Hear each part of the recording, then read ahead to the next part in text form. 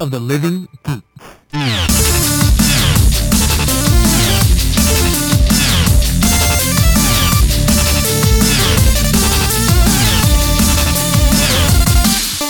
Moshi Moshi everyone, and welcome to episode 28 of Super Sugoi Cast. My name is Justin. And I'm Alex. And this week we're going to get right back into talking about Voltron, the legendary defender. The legendary defender. The legendary. Yeah, Even there's though no the. It's just legendary defender. Yeah, which they're really not legendary at this point in time. No, but Voltron is the legendary defender. Otherwise, it would say legendary defenders for each of the pilots. Well, he can't be very legendary if he has no pilots that can control him properly. No, but he's legendary because they've known about him for 10,000 years. So legendary in status. Yeah.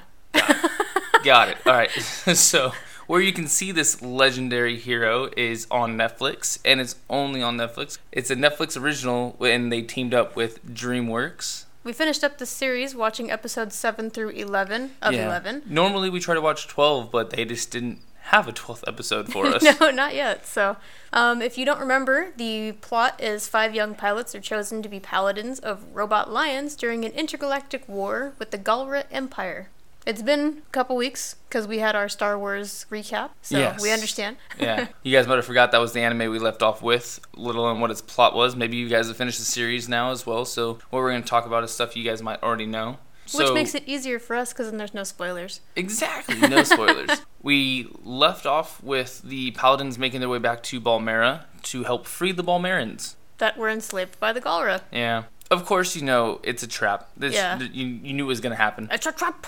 They end up having to fight a giant robot just like them. It's not just a robot. It's like it's like a sentient robot monster thing. Because that also happened the last time, too, remember? It was made of metal, but it had eyes, a lot of them. And a lot of beams that came out of the eyes. Yeah, in his arms, and his face, and his mouth, and his actual eye sockets. Yeah, but they couldn't figure out how to fight it. It's weird, though, because this is the second, robot sentient being they've sent that they made look like a beast more so than like a robot. Like, this one had sharp teeth on his mouth, and it was just kind of like, why? Why not? Because it's scarier that way. I guess, but it's unnecessary for a robot to have sharp teeth. I think it's always necessary. If you're going to have a scary robot, it has to have red eyes and sharp teeth. This one shot green beams. That's fine. Laser beams are kind of good for robot fights. You know, have you ever noticed that when, robots shoot beams, it's like the all-powerful beam always comes from the chest? Because that's where the heart is. The chest or the mouth or something like that. Always. Yeah. Never the hand cannon. No, it's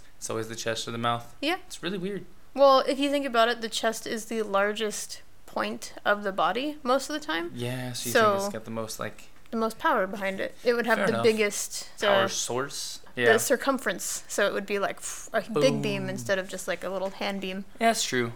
To kind of get back into it, when we were talking about they were battling this robot, they ended up learning that the planet, the Balmera, which is a sentient being in itself, is dying. It doesn't have any more crystals, which is kind of like its own fuel source in a sense. Yeah, it's like the life source. It's its life source, but it grows them, and it doesn't mind giving them off as long as it's being replenished. So it's dying, and so they're doing their best to not do any further damage to the planet. But it's also collapsing in on itself because it can't stay alive for very much longer. So all the Balmerans that are on the inside in the mines and stuff are becoming trapped, and they can't get out. So Princess Allura ends up sacrificing most of her life force in order to save the Balmera and save the people at the same time. She ends up finding from the AI, her dad's an AI on the ship, kind of like what they have for the paintings in Harry Potter. Yeah, they put their memories and stuff into something so that way they can live on. They don't necessarily grow and learn, but they have what they had in their past knowledge and are able to kind of use that and still have a functional conversation. He ends up explaining to her the past rituals when they would take the crystal, because the crystal's energy sources for the ships and stuff out there in space. So she in turn gave back to the Balmera for giving them crystals and turned around and saved the planet. And then the Balmera thanks them by encasing the monster in a giant crystal, and that way it can't move, because they couldn't beat it. If they would have had to continue fighting it, I think they would have lost. They were on the defensive the whole time. They could have never gone offensive because they were trying to save the planet, but even if they wanted to, they didn't know how. Because what couple things they did try failed horribly. Right. So, anyway, the Balmerans were then liberated, and they were able to live on their planet peacefully and there's no more planet. Galras. Yeah, no more Galras there anyway. But then since Allura left most of her life force trying to save the planet, she had to recover. So she ended up spending most of her time in the simulator with her father's AI and just kind of remembering things and talking with him. And so then you also have, like, everybody's kind of doing their own little thing, training, eating, and whatnot. And you have, I don't know if you guys remember the first 6 episodes, the ship had been taken over by the Galra for a little bit, and so there was a Galra crystal on the ship, and Pidge was investigating it, trying to find out. Trying to hack it. Yeah, its source and its powers and stuff like that. And trying to get info from it, too. And while at the same time, Shidro and a few of the others were trying to investigate Sendak, who was the one who had originally taken over the ship. Yeah, he was like one of the lieutenants or the commanders or something. And they have him hostage right now in a cryopod. So there's like a way they can harvest his memories in a sense to try to see if they can get any info. It's like Dumbledore style. Yeah, with the Pensieve. They pull out his memories and like keep them in a big liquid case. Exactly. So that way they can watch his memories later. They're trying to do the same thing that they did with Allura's father's memories.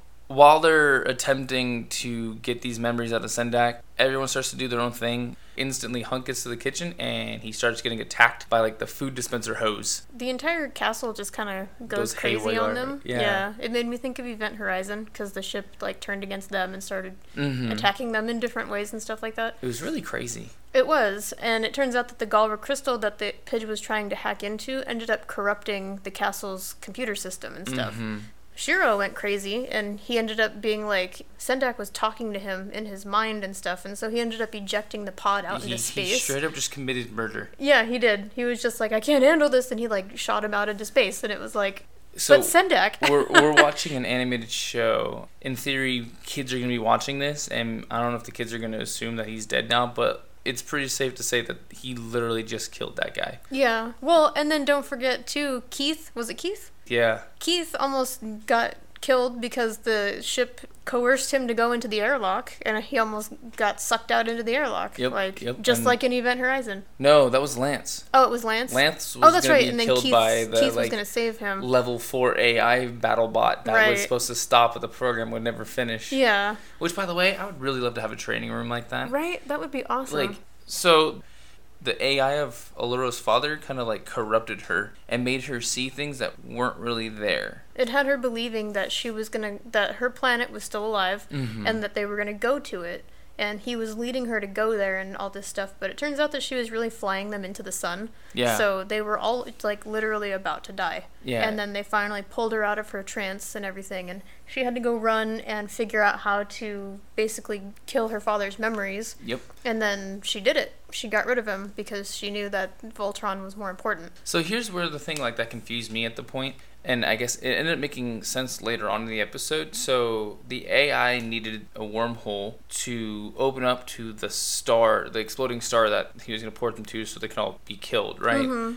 Well, why didn't he just do that in the first place? Well, later on, they need Allura's like genes or her something about her anatomy that's what opens the wormholes for the ship. Otherwise, they can't create one.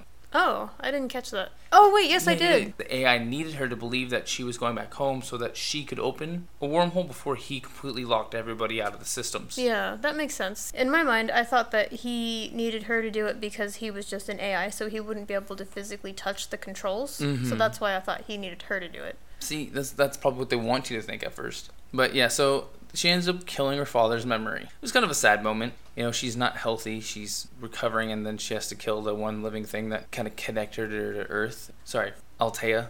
So they end up finding a Galra port, and we learn that Allura can, like, kind of camouflage herself, and she turns into one of the Galra sentinels, I guess you could say. So she, like, grew taller, and her skin color changed and stuff like that. And then she got some armor. And they discover on this port that the Galra are harvesting quintessence in a new form, and it's like liquid. Yeah. And it's how Zarkon has been keeping himself alive for 10,000 years.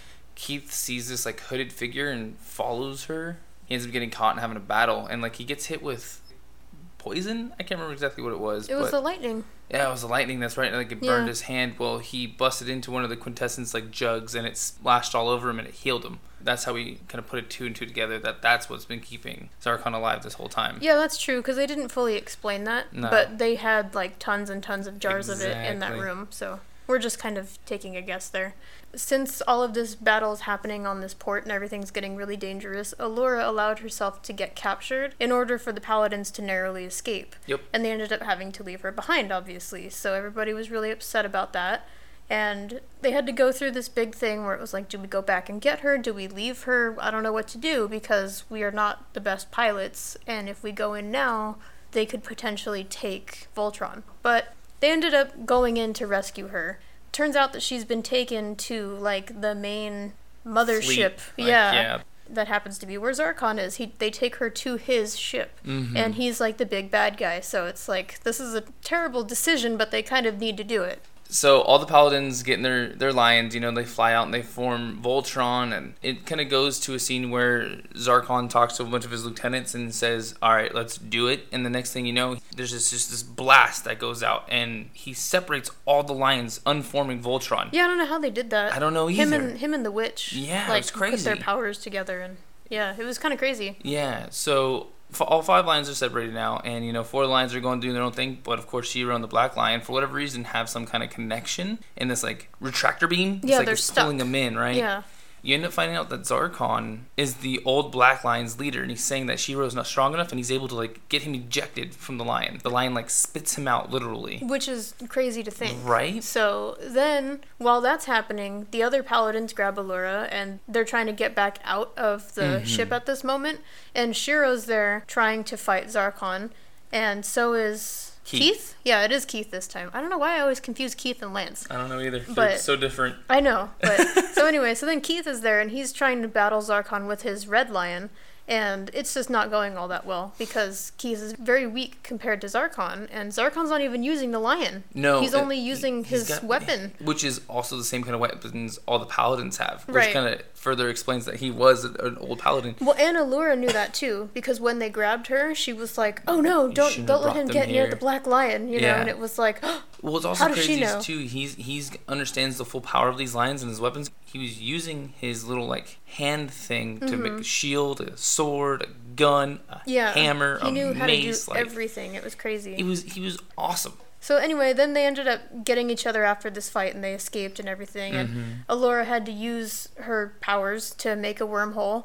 But then, as they were leaving, the witch ended up blasting more like crazy lightning stuff into it right behind them, and it made the wormhole get really unstable. And what ended up happening was all the Paladins ended up getting separated again, and they ended They up like falling. fell out of the ship. Yeah, and we don't know where they're going. Yeah, and well, that's luckily the end they're of in it. their lions. Yeah, Yeah, at least they're in their lions. Like think of like the wormholes you see for like Doctor Who, if you ever watch that. Like it's a tunnel and they're like flowing through it, and then all of a sudden like one line flows out one wave and like another, and then like so they're Yeah. probably all gonna end up in completely different areas in the like. Hopefully space. they'll end up in the same time zone. I mean, I Something. don't think the wormholes would affect the time stuff, because usually that's a black hole, not a wormhole. Yeah, I guess. I would assume that they're all going to end up being, in just different areas of the world or of Yeah. the universe. Well, that's what I'm saying. Like, who knows which space like they're in? Like, time probably the same, but for all they know, they could be a million light years away. Yeah, I was just saying because you compared it to Doctor Who. Sorry, yeah, Doctor and he's Who a does time space traveler. and time. Yeah, So yeah. I was just Good clarification.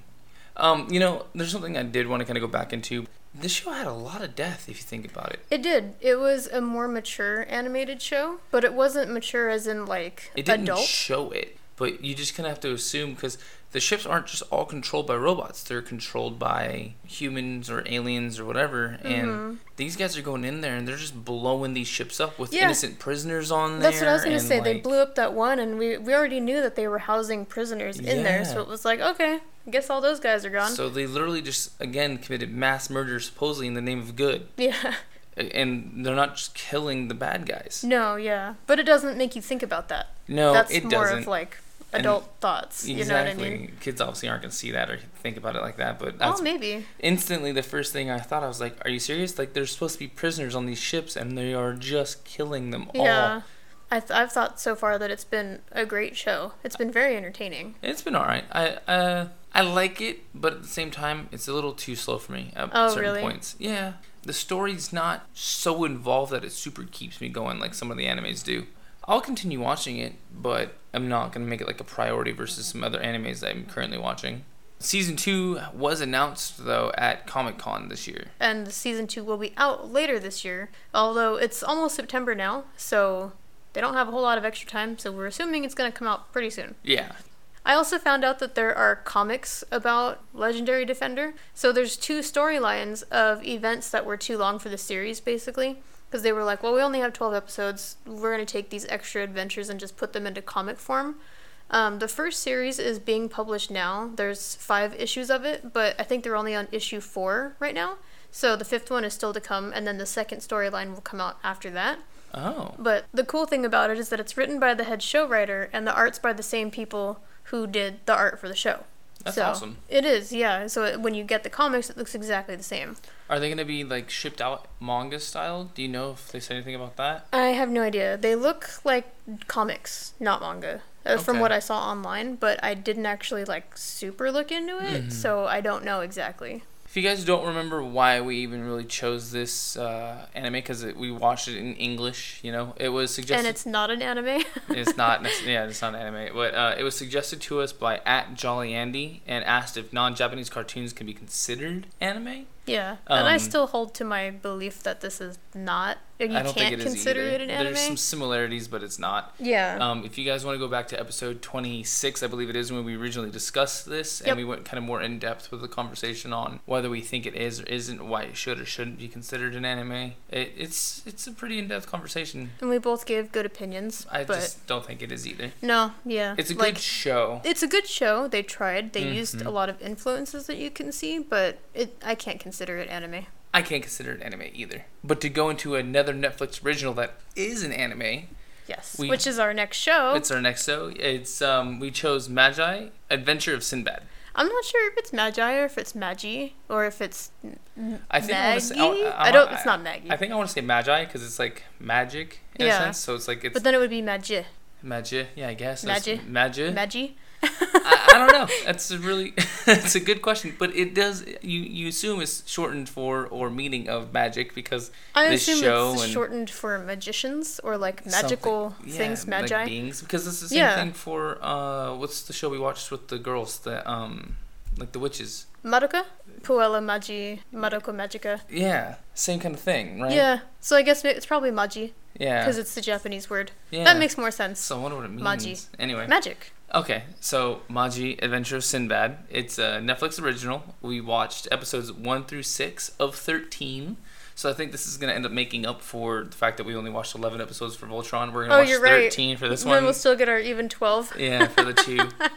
So what's happened so far is you follow a teen, Sinbad, as he captures dungeons to gain enough power to become king and change the world for better. In the very first episode, we see that Sinbad has this like weird connection to the sea. Like he's like a toddler on the boat with his dad. 4, yeah. And they get lost in a storm or whatever. Like a pretty bad storm at that. Yeah, and he like navigates them out. Yeah, somehow. He like crawls on his like, dad's back. Go that and way. He's like, go that way. Yeah. No, it's weird. So apparently he can see waves and like the flows of air currents and stuff like that. Let's backtrack for 1 sec to why we should say that this kid even can sense waves and the flow of things. They show his birth. And like this huge like sonic wave erupts around the whole world, and anybody who has like any kind of magic sensed that this great being was just born. Really? I don't remember that. Yeah.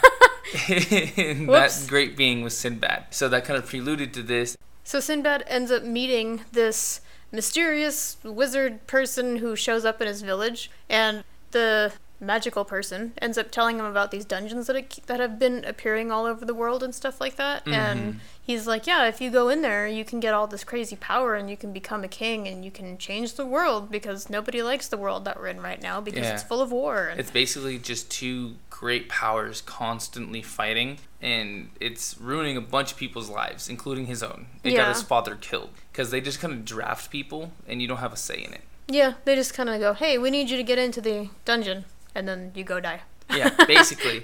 Well, you end up meeting Dracone, I think is how you say his name. His real name's something really ridiculous and like 12 names long and something like that. He's the younger brother of the current prince to become king of one of the nations. Yeah, something like that. It's complicated. It's complicated. But he comes to specifically get Sinbad to go into this dungeon because Sinbad's been ignoring all the letters calling him to war. Yeah. he basically gives him an ultimatum: either show up or we kill your whole like family in this town. Which is ridiculous, because they're just losing out on more people who would go into the war for them, but, you know, just saying. So, this is where the magician shows up and tells Sinbad about the dungeon and the things, and his mom, who's sick and dying, tells him, go on your adventure, you need to do this. Yeah, stop taking care of me and live your own life. Yeah, so Sinbad shows up, and Dracone is like, where is this kid? He's supposed to be here. Well, Sinbad's already at the top of the dungeon, going in without them. They end up going through, and, of course, Dracone's army's all dead. Sinbad ends up having to save Dracone while they're in there, and they battle, and they get to the final boss together. Yeah, which is this big crazy dragon thing. And they had to kill it and take its eyes and use its eyes as keys in order to get through the door. Yeah. In order to get to the djinn, which was this big genie guy. Yeah, okay, yeah. Which was actually kind of neat that they had like a mini boss before they went into the final boss, which was the djinn, but they didn't even have to fight the djinn. Well, he gave them a challenge. Yeah, which was basically who's the strongest of the two. Yeah. And so they had to fight each other. Exactly, and Sinbad being able to ride the waves of... Yeah, he's like this crazy acrobat. He does like parkour. Yeah, so his power isn't that he's got like magic beams or flames or nothing like that. He can just like sense the flow of movement. And, like, once he disarmed Dracone, who was, like, this, like, expert sword fighter, he knew he was going to win, like, in fisticuffs. Yeah, basically. And he, like, flipped around the room like Yoda and... Like Yoda. Yeah, and did some crazy stuff and won. Yeah, he wins, and so the djinn's like, all right, I recognize you as the, I guess, all-powerful of the people who came into this. And he, like, puts himself into Sinbad's blade. He gets, like, this little, like, star symbol. I don't know what the symbol is. It's some sort of sigil. Yeah, some sort of sigil, but basically he uses that to summon the power of this djinn, which is lightning, I think, at this point. Yeah. And it gives him, like, lightning bolts and... stuff. Strength and stuff. Yeah. So, after that, they leave. Well, first off, he goes back to his town and finds out his mom was literally on her last breath. Yeah. What seemed like it had only been maybe a day, hours in this dungeon, had actually been 2 months. That's right, I forgot all about that. And he was like, are you serious? I've been gone for 2 months? Like, the time, obviously, in between the two worlds is vastly different. Mm-hmm. It's like Avalon. Yeah. My question is, how the heck did he survive? Because it's not like they brought any food with them. Were they eating dragon? Or to them, is it still really only a day so they don't get hungry? That's what I think. I think time flows differently in the dungeons. Yeah, that makes sense. Like Avalon. That's what happens when you're on Avalon. I don't know about Avalon. What is Avalon? An hour on Avalon is a day in the real world. What is Avalon? Avalon is the mystical land where King Arthur is buried. That doesn't help me. King Arthur? Yeah, I know King Arthur, but why don't I know if that's Avalon? I don't know. Where is Avalon? Is it on Earth somewhere? Yeah. It's a mystical island somewhere where Magellan King Arthur is take him buried. there? Magellan? My bad, Jad. My bad. Wrong wizard. Wrong Magi? Right, wrong Magi. Which Merlin? Merlin. Yeah. Who did I say? Magellan? You said Magellan. Who the hell's Magellan? Why you don't know who Magellan is? Oh my goodness, stop. Magellan? That was the shoe insole. No, what? I'm Magellan. Are you Magellan? No. Oh my god. You're not allowed. Alright, so Merlin put King Arthur in Avalon. Okay, God. Alright, let's go back to the show. Yeah. So, he says, all seriousness, he says goodbye to his mom, because his mom passes away, basically, in his arms. That's a good moment to laugh. I feel terrible. He says goodbye to his mom, and he goes on this adventure that the wizard he met before he went into the dungeon, like, told him to go on. And so he ends up traveling on the sea, and he meets this guy battling, like, a giant sea creature. Yeah, it was like a narwhal. With like a giant red, like, horn. Mm-hmm. Well, he's losing, and Sinbad ends up, like, one-shotting it with, like, a giant lightning bolt. He did, because he used the power of his djinn. Yeah, which we find out is really strong.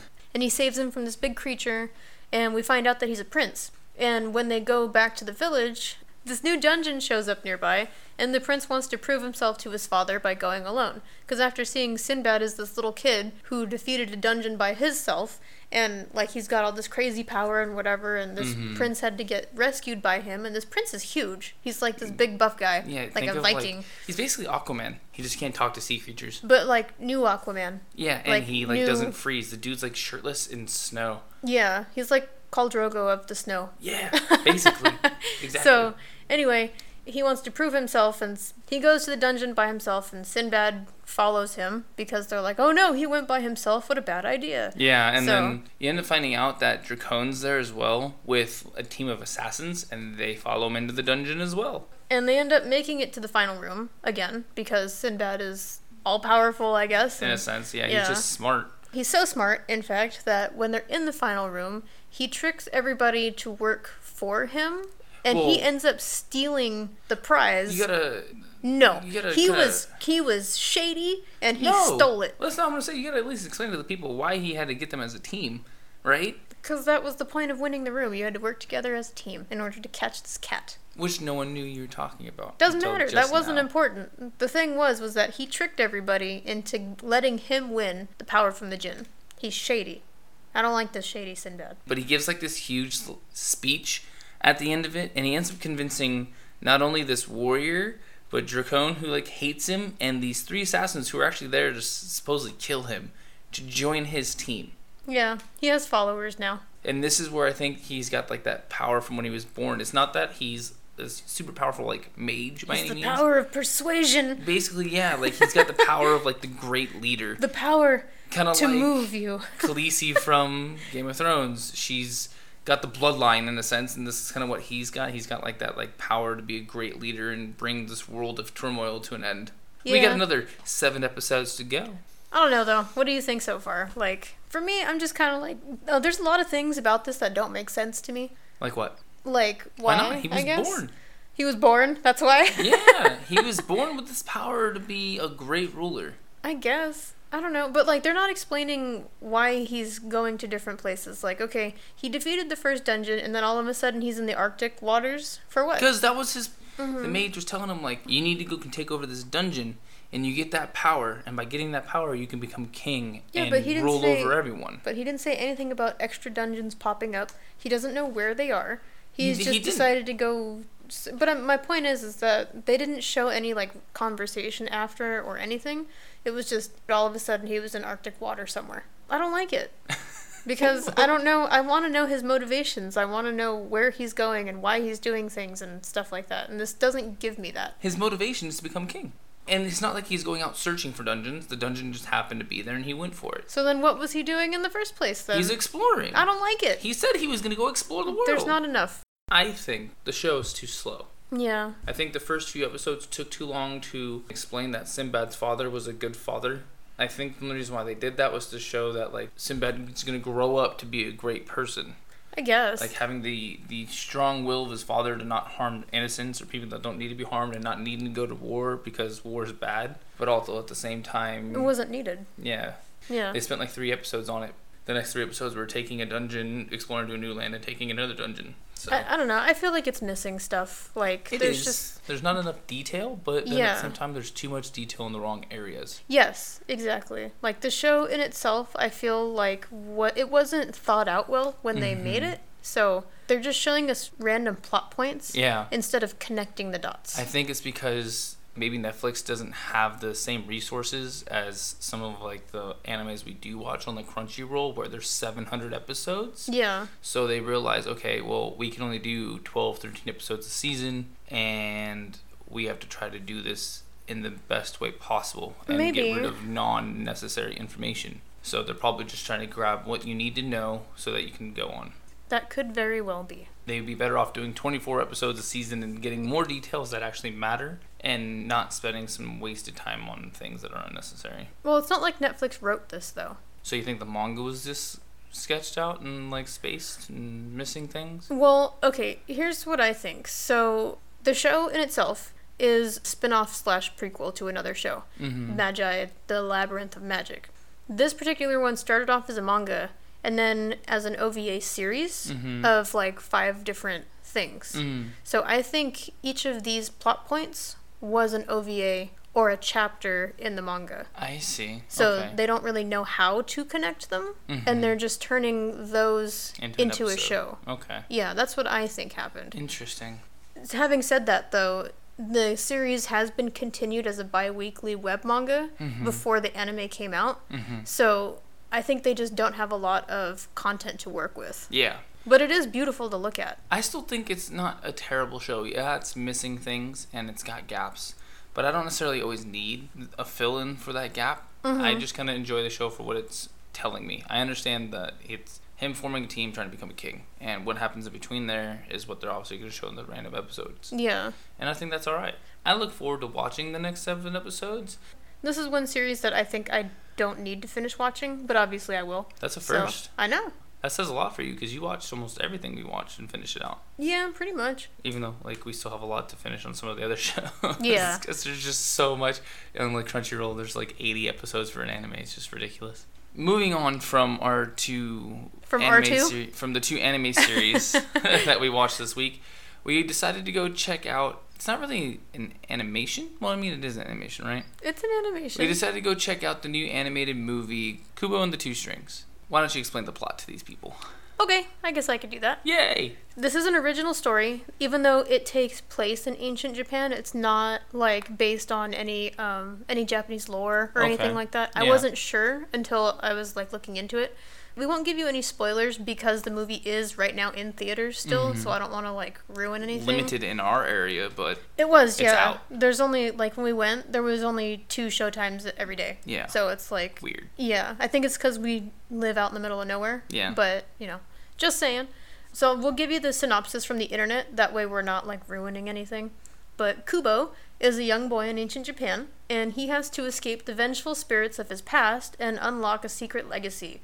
With his magical shamisen, Kubo must fight the Moon King and other monsters to save his family and find out what happened to his father, the greatest samurai the world has ever known. Ever known. The story was good. Yeah. I enjoyed it.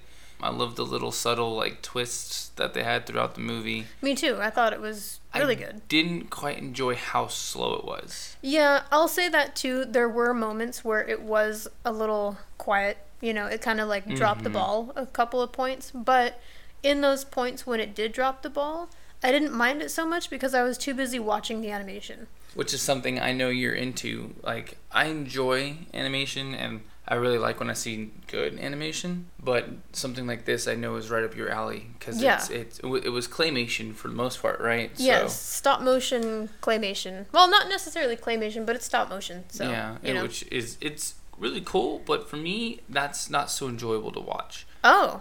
Like, I don't mind it, and I think it looked good, but at the same time, I don't know, there's just something about it that...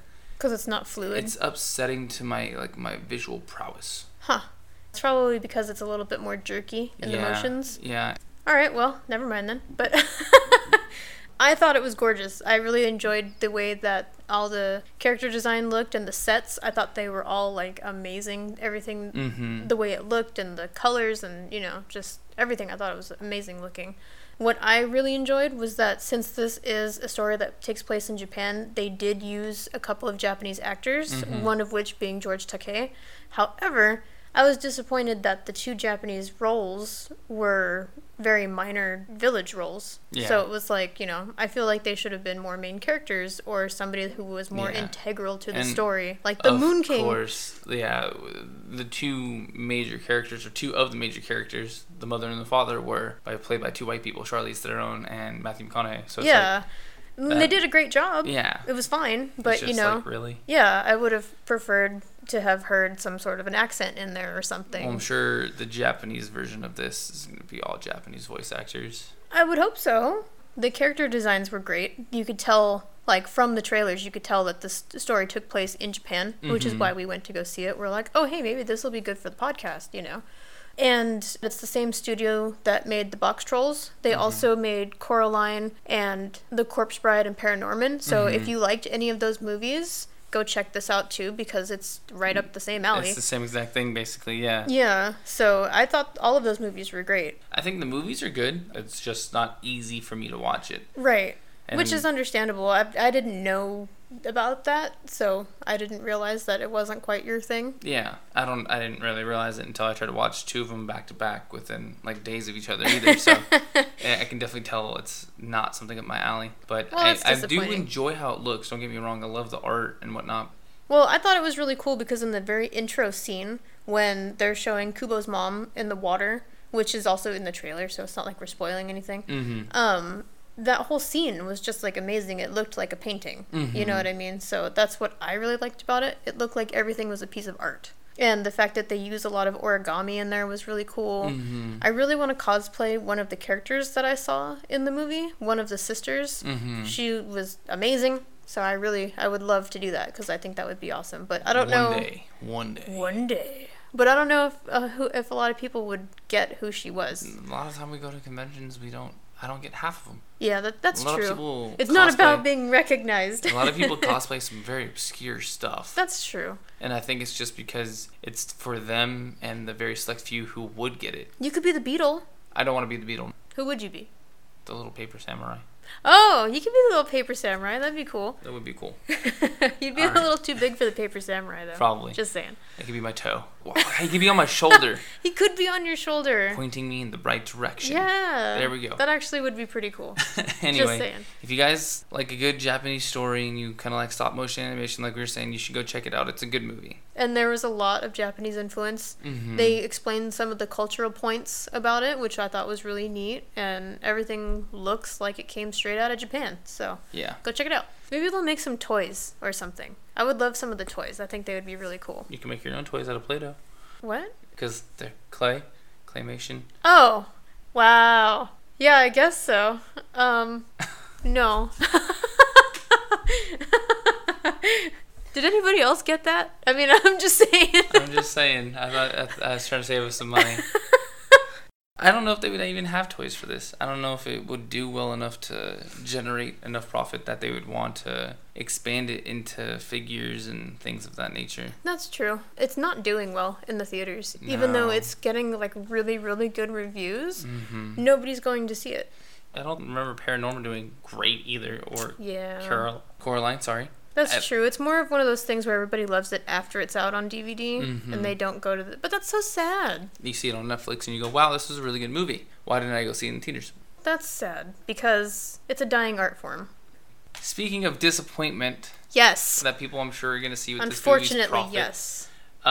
Really disappointed with the new upcoming Metal Gear Solid... Metal Gear Survive. Exactly. It's not even a Solid. It's just not, Metal Gear. It's just stupid. It's just using the name, and I think it's going to be a complete flop. It is. Yeah, it looks horrible. I think Konami's just trying to scratch at the surface of something that they used to have and they don't anymore. And so they want to either A, try to show that they can continue the series and they never needed Hideo, or they're trying to at least get one more game out of its name before they realize just how bad they are without Hideo. Yeah, this is stupid. This is their first game without Hideo Kojima, as Justin was saying. And it was announced a couple weeks back at Gamescom in Germany, but it looks so bad. Weird. Why? It's weird. All right, so the trailer shows the base that you build in the Phantom Pain. That you spend all those hours building. And it's basically destroyed and it's getting sucked into a wormhole. Yeah. Which is, I don't know, why? Weird. Yeah. Like, I know in some of the Metal Gear Solid games, like, there's some, like, creatures who, like, come out of the shadows and, like, spawn everywhere and run really fast and stuff like that. But there's no wormholes. I thought that was, like, just, like, giant, like, science beings that were created. Or, like... super soldiers in a sense, you know? Yeah. But anyway, so the trailer also continues showing like Snake and I believe Ocelot escaping in a helicopter, but there's others taken into another dimension through that wormhole. As soon as the base gets like sucked up into the air, we both looked at each other and we were like, huh? What's happening? Why? Exactly. But wait, there's more. Suddenly, there are zombie creatures that look more like they're out of Resident Evil. Yep. That come with, like, instead of having heads, they've got these, like, red crystal kind of pointy things. With mouths. With mouths, yeah. And it's like, what? So you get attacked by one of these things, and you end up getting saved by this blonde archer, and then you go and you fight zombies. In this world. Things. It's basically Metal Gear Walking Dead. And then, like, the thing is like, oh, you have to try to get back home. And you're like, what? Yeah, so you have to fend these things off, like, stab them through fences with knives. Yeah. And shoot them with cool bow and arrow type things. Like, it seems more like a House of the Dead game than anything. And I'm just like, why is this Metal Gear? It didn't even look really that good either, so... No. It's a multiplayer-only game, too, right. Which is strange. Yeah. Again, why? They're literally trying too hard. No, they're not trying hard enough. No, they're trying too hard to just attempt to get some money from the name Metal Gear. But I feel like they should have just left it alone. Honestly, should've. They should have let it die. But this is a company that's dying because they just lost its best creator in Hideo Kojima, and they are just attempting to make some form of money from something that they probably be their last game on console. Ugh, stupid. So like I said, it's a multiplayer only game. It's only going to cost $30. Why? Because it sucks. Yeah. And they know it sucks, and so maybe they think they'll get people to be trapped into buying a multiplayer only game for $30. That's what I think, because they're like, well, this is completely different than anything else in the series. Mm-hmm. Kojima's not attached to it. Yep. People aren't going to want to buy it Yep. unless it's half the price. Yep. And then people will be like, oh, well, I'll check it out. And I'll buy it, and blah, it's blah, only blah. $30. I might as well at least give it a shot. Yeah. And then hate it. Probably. Yeah. Or maybe it'll be really fun. But the point is, it's not a Metal Gear game. Unless it's like the zombie levels that you can get with like the Call of Duty games, I don't think it's going to be that great. So Konami's turning its back on console games, and they're going to be focusing only on mobiles and pachinko machines. Which is strange. We don't have pachinko machines here, so I mean that's No. specifically just a Japanese thing, but hey. Right. But I mean, at least when we found that out, it explains a little bit more about why they're making these strange decisions. Because it's like, I guess if they just really want to get rid of this whole console thing, then I guess destroying a good franchise is the way to do it. But I mean, like I said, that's why I think they're just scratching at the surface. Like they know they're not going to be making any more console games, so they're like, let's just try to get one more game out using the Metal Gear name. Ugh. Bad decision, and it just makes them look bad as a company. And for me, I'm concerned about what that means for Silent Hill and Castlevania. Because, as we saw, the last Castlevania game was already not good. Well, maybe Hideo will create something called like Silent Town. Silent Town. I mean, that's basically what it is. They called it Silent Hill, but it was never on a hill that you would see. You're just in a town with fog. Silent Hill was the name of the town. Crap. Okay, enough of that. We're disappointed, and I really Very hope. disappointed. But see, my thing is, since they're going to mobile games, I'm afraid that they're gonna start putting out like a mobile Silent Hill or something. Oh, maybe. But That's that'd be my terrible. point. You know Right. what I was really talking about, like mobile games we talked about last week was the Star Wars one. I got a few levels in, and it's not bad, but it's not great. And if that's the route they're gonna be going with their mobile games specifically for Konami, I don't see it going well. So in the near future, we might not be seeing Konami anymore. Maybe we should invest in pachinko machines. Maybe we should. On to hopefully a better game. Final Fantasy 15. They released more footage on it, and that footage looks amazing, and the gameplay looks amazing, but it got pushed back till November 29th. That's not a whole lot later than what they originally said, It's a month longer. but that's better than like a year. That's 30 days. Yes, but Square Enix is known for pushing things back for unknown amounts of time or like years. yeah. So the fact that it's only going to be pushed until November 29th, I'm okay with that. Yeah. Because it's like, okay, at least we have a specific date and it's only 2 months later than what we thought. So I'm okay with that. Yeah. We had wanted to do a review on the anime miniseries Brotherhood, which was also for Final Fantasy 15. It's only 6 episodes long, but we're still waiting for the other 2 episodes because it turns out that they're only releasing 1 episode per month. That's So kind of crazy. episode 5 hasn't come out yet. It comes out sometime in September, and then after that, episode 6 should come out in October. So we won't be getting anything on that until it's done already. Yeah. Also, the Kingsglaive movie, Final Fantasy 15, again, comes out in theaters for a limited time now, or it might be out of theaters by the time this episode comes out, because I don't know exactly what the dates are for it, but I know that it was out at the time of our recording. It just wasn't out for us. No. Because we live in the middle of nowhere. And unfortunately, I was sad to see that there are 2 theaters, not 1 but 2, in our old hometown playing the movie. That's and I okay. was like, man, Could always fly out there for it. no, that's ridiculous. Not worth it.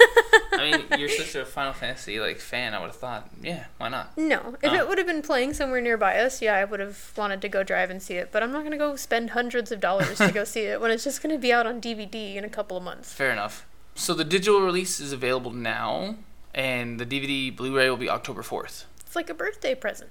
Also, the movie is out in Japan already. Is it? And it's been doing really well. It's like number 10 at the box office or something like that. But then again, Japan's also got a lot more love for Final Fantasy than other places. So Well, that's why it's only a limited release here. yeah, I'm sure it's everywhere in Japan. As are Pikachus. Pikachus are everywhere in Japan. At least for a little while. Yeah. They had the yearly Pikachu outbreak in Yokohama again. This year, they did a little bit of a different theme. It was really, really hot. Mm-hmm. So they did like a water-focused type show. They should have had Magikarps instead of Pikachus then. That would have been funny, but you can't flop around in a Magikarp suit. But they could have splashed everybody. But you know what they did instead is they just dressed up a bunch of Pikachus in fun raincoats and stuff like that with like umbrellas. Yeah. And had a lot of fun with it that way. That's cool. So last couple of years have been more parade-like with dancing, but since, like I said, there was a huge heat wave, they had the Pikachus wearing raincoats and water boots. And then they had like splash zones for everybody. And like they had super splash zones for people who were really close. And then they just like doused everyone in water to try to cool them down during the fun events and stuff like that. And then they had like an indoor area too where they had like a Pikachu like runway. That had like Pikachu's, what, like a fashion show? Yeah, dressed up in a bunch of different kind of like clothing. That's funny. Yeah. That seems like it'd be a really fun event to go to. Yeah. So I thought it was fun to talk about it because we talked about it last year when it happened, and yeah, I'm sure we'll talk about it next year when it happens again. Probably, yeah. But it's fun that it's just something consistent that they seem to be doing every year is random Pikachu parade. Yeah, it's pretty cool though because the Pikachu costumes are actually really, really high quality too. Mm-hmm. They're not just like the really bad things you see in places.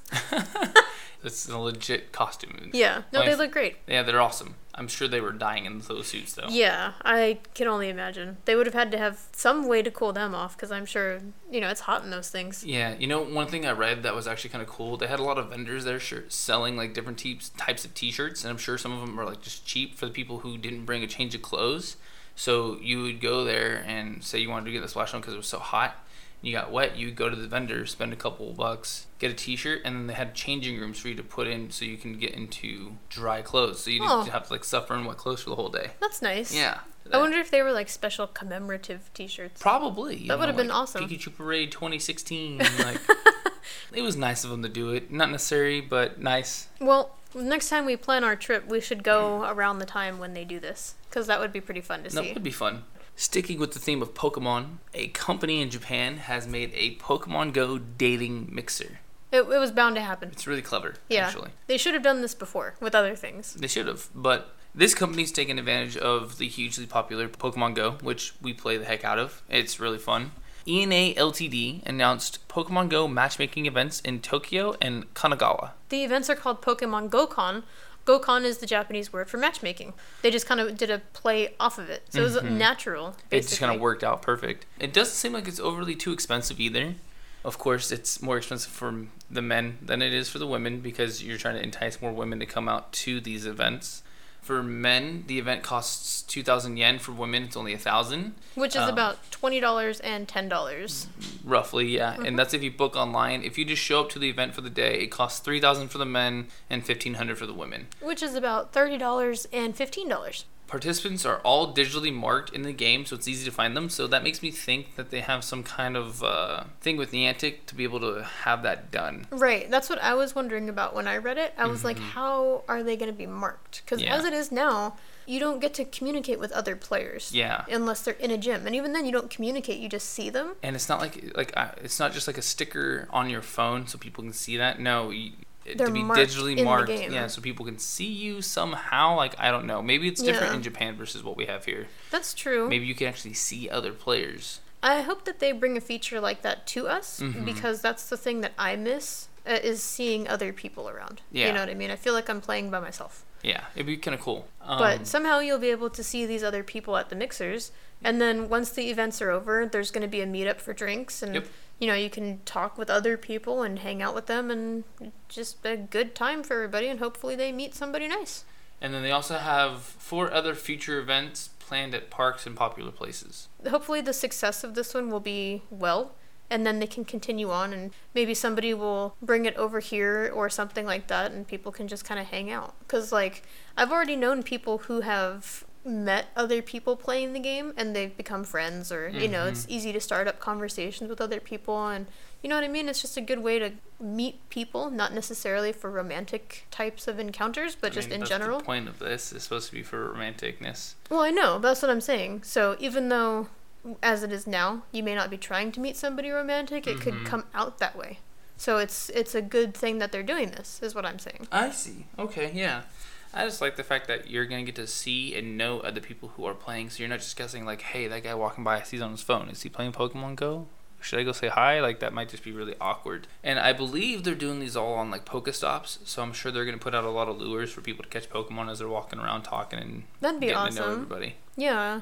When you're there, clearly you have the same interest because you're playing the same game and doing the same thing, so it'll be easier to meet a fellow trainer. Exactly. You know what I mean? At least you have the love of Pokemon. Yeah. Which is enough to at least find out if there's other things people are interested in. Right, exactly. Enough Pokemon. So when we were in London, we did a lot of Harry Potter stuff, and we also found out that Japan is jumping in on the Harry Potter train as well. In fact, in Japan, they're actually having an event that's not going to be happening here in the U.S. So at Universal Studios Osaka, in their Harry Potter area, the Wizarding World of Harry Potter, they're going to have Death Eaters for the Halloween festivities. Which is awesome. And like I said before, it's not going to be in any of the U.S. parks. So it's something strictly only in Japan. And I thought it was really cool because it's like, clearly they're embracing the dark Harry side. Potter. Yeah. So during the day, Hogsmeade Village is going to be regular old Hogsmeade Village, and people can trick or treat and stuff like that during, the Halloween holidays. But at night, Death Eaters are going to come around, and you'll be able to watch some event called the Death Eater Attack, and they're going to have, like, magic and stuff happening, and probably awesome. some wand fights and stuff, and hopefully nobody will get Avada Kedavra, but, you never know. I hope there's some people who cosplay as, like, a normal wizard when they show up and during the day, but then at night they also are able to, like, flip on a hood and put on a mask and be a Death Eater, even though they're not really part of the show. Right? I think that'd be just really fun. So the attacks are going to happen from September 14th to November 6th. So it's a long if you're time. Planning on going, it'd be a fun thing to check out. It's basically 2 months worth of opportunity to go over there and check it out. And it's not unlike, what Disneyland does during the holidays for Halloween. They decorate the park out, and the night before Christmas kind of takes over and that kind of thing. So it's really cool that they're doing that for Harry Potter. Although we still have no idea about the Wizarding School in Japan. No. Do you have anything else you would like to add about Pokemon Go or Harry Potter? No. Alright, that about does it for this episode. If you guys get the chance, look us up at Super Sugoi Cast on Facebook, Twitter, Instagram, and on YouTube. You can also subscribe, rate, and review us on iTunes, SoundCloud, and Google Play Music. If you guys would like to send us a message, maybe suggest some animes or mangas you want us to check out, hit us up at supersugoicast@gmail.com. You can also check out our shirts and other stuff at notlg.spreadshirt.com.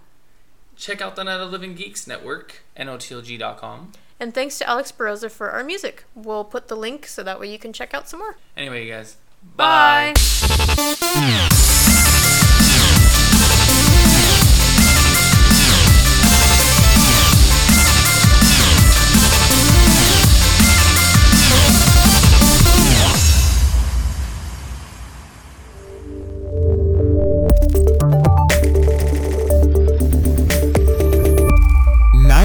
Of the Living